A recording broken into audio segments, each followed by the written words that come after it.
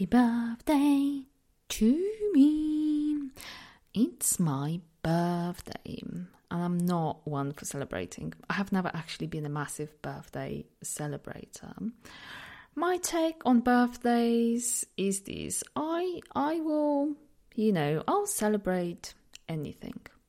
I really enjoy celebrating people in a moment, at random times, at random occasions, and no occasions.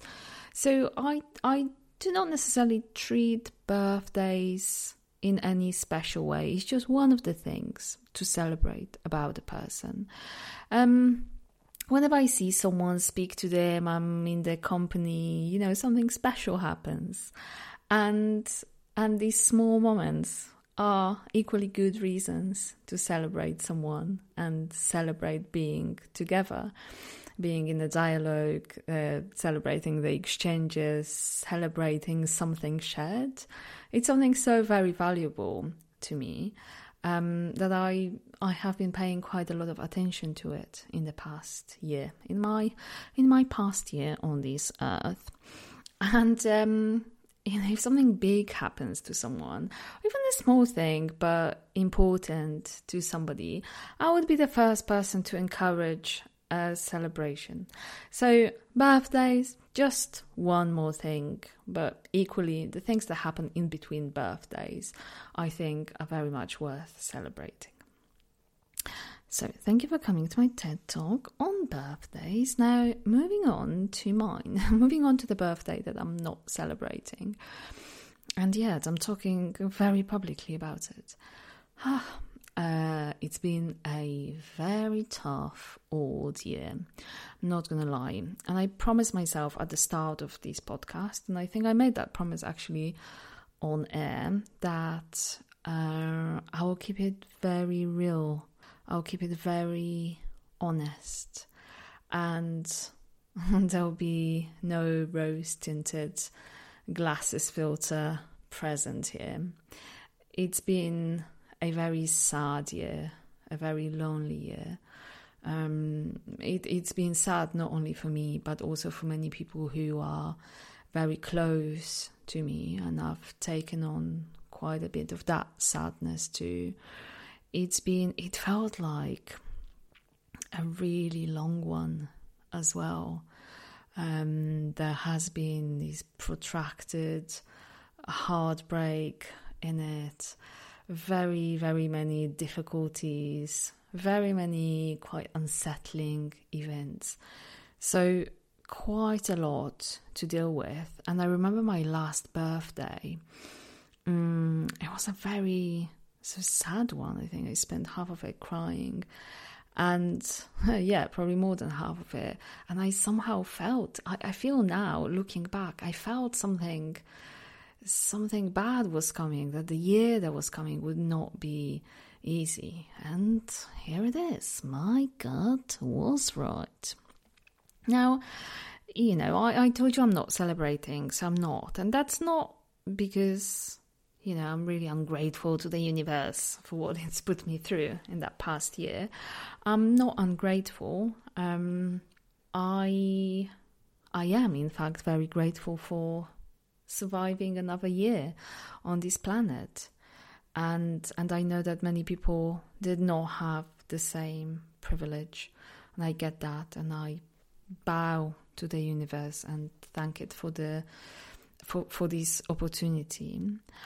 And in the same time, I also do my grievances. Grievances? I can't speak properly today. I'm getting old. So I do my grievances at the universe as much as I thank her for all the good and all the very difficult but no doubt valuable lessons. I'm a human, I'm dualistic like that. I can't just be unconditionally happy, can I? So I have been thinking about this birthday in advance, and I took a day off. It falls on Monday. So I took a day off on Monday just in case, and I wanted to go and see the sea and experience the sea water. It is something that I really, really love. It brings me lots of joy and lots of happiness and gives me this sense of wonder. It really grounds me. It reminds me that I'm not that important. It reminds me I'm not in the center of the universe. And it reminds me that, I need to get a bit of perspective. But things went a bit wrong. And my birthday's on Monday, and on Saturday, Saturday before my birthday, my plan was go to the sea on Sunday, sort of noonish, stay the Monday and come back, blah, blah, boring. But just me and the sea, I loved that plan for me. And I usually go a bit incognito, a bit disappearance mode on the world on my birthday, and people know it and accept it, and it's fine. Anyway, so plan was to go on Sunday, to be there for Monday. On Saturday, I woke up with this headache, and I knew it would become a migraine. So I thought, I'll walk it out in quite a high heat, whilst not drinking enough water. Went to meet one friend, had some coffee, went to meet another friend, and I felt it was coming. So I took the painkillers. It didn't quite work, and then my friend said, look, just have this one small shot of this really delicious Polish vodka, which was really delicious. And then it all went wrong. Only have myself and my friend to blame. So I decided I'm going to go home. I was getting back home. It was getting worse and worse. So I got on the tube and I thought, it's fine. I'll be okay. I'll be home within an hour. Just, cold compress, more painkillers, dark room. It will be okay. I started feeling more and more nauseous and everything was becoming really blurry. And so I messaged someone who lives on that line and who has a car, saying, could you please give me a lift home? I don't think I can make it home because of this migraine. And this person didn't respond, but I thought, he'll get a message. He'll come and get me eventually. And if not, I'll just get a cab. So I got off the tube and the person I messaged is not there. I look at my phone trying to get Uber, but everything is really blurry. I could literally just not see my screen. So I couldn't use the app. I look at the road, look for taxis. Nothing's coming. But there's a bus stop outside of that station that would take me very close to home. You know it, the bus stop is closed because there's some road works happening. So I look around and at that point I feel really, really weird. And I look and people are just rushing past. I just feel this overwhelming nausea. I think, can't hold it anymore. So I vomit. And I thought, okay, I'll feel better. That's good. I can actually maybe walk home even. The universe was like, fuck you. I felt so much worse. So then I thought to myself, okay, just sit down, just drink some water, you'll feel better. A taxi will appear, it will be fine. I honestly cannot remember the time I felt so terrified, so vulnerable, because I couldn't see properly. I felt just incredibly dizzy. The sounds were making me really sick. It was like that drill in my head going on and on and on. I just felt in my head, in my throat, and my entire body. Just really, really bizarre feeling. I literally, I felt like I am going to drop dead here at this station. And I then thought back to the conversation I had with that friend who made me drink vodka. And I was telling her how I am completely, I'm trying to completely make peace with the possibility that I'll just die alone. I'm dramatic like that. I am so dramatic, And I thought, oh God, this is a self-fulfilling prophecy. Why did it not happen when I was talking about winning 191 million euros? Come on, universe, what the hell? So I'm dying here, right? And I tried stopping two separate women, to ask for help, but they just did that thing of, sorry, I don't have time, and they clocked. I probably looked in a way that, I don't know, maybe I scared people. When I got home and I looked in the mirror, I looked really awful. Maybe they thought I was trying to get money off them and, I don't know, scam them into something. I don't know. And then no one I knew or could ask for help was around that day. And also, it was really difficult because I could not properly look at my phone even.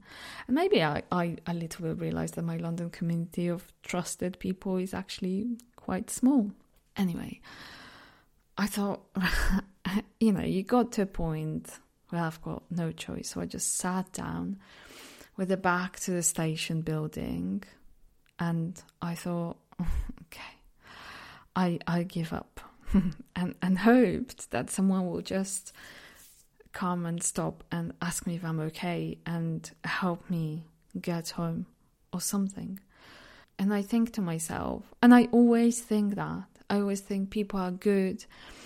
I have this faith in community, in people, in togetherness, in the interconnectedness.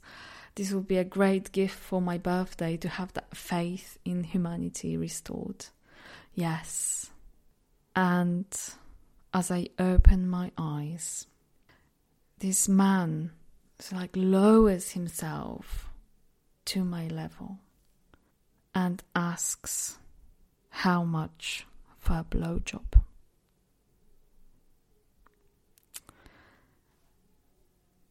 I leave it there. I'm here and I'm safe. And this happened early in the evening, but if it happened later at night, I don't know how things might have ended. And luckily, this man didn't do anything to me. It was, an opportunistic request or proposal. He might have been aware that some women who are on the streets do turn to survival sex, in order to survive. It made me feel incredibly sad, so deeply sad, but also I appreciate the irony of what happened versus what was happening in my head. And really, when I, the next day, when I felt slightly better, I also realized that the whole thing made me feel really guilty about my own dismissiveness of people who stop me on the streets. And I do tend to stop sometimes, say 5 out of 10 times I'll stop, but sometimes when I do, I'll be annoyed about the story being too long, just get to the point. And I know, I'm not here to save the world. I'm not here to save everyone in it. But I think I can try a little harder to be a better and less judgmental human. And to listen, even if I cannot help, because it is something.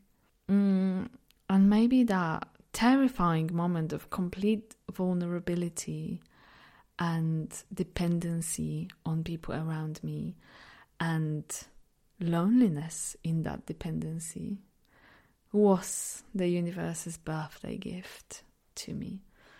A very annoying gift, but gift nevertheless. And if I expect the world to be better to me and better for me, I need to start looking at myself with much more honesty and to notice and do something about my prejudices and my judgments. And here I am. Thank you. A happy birthday to me. Here's to a better year. Take care of yourselves and each other. Big love.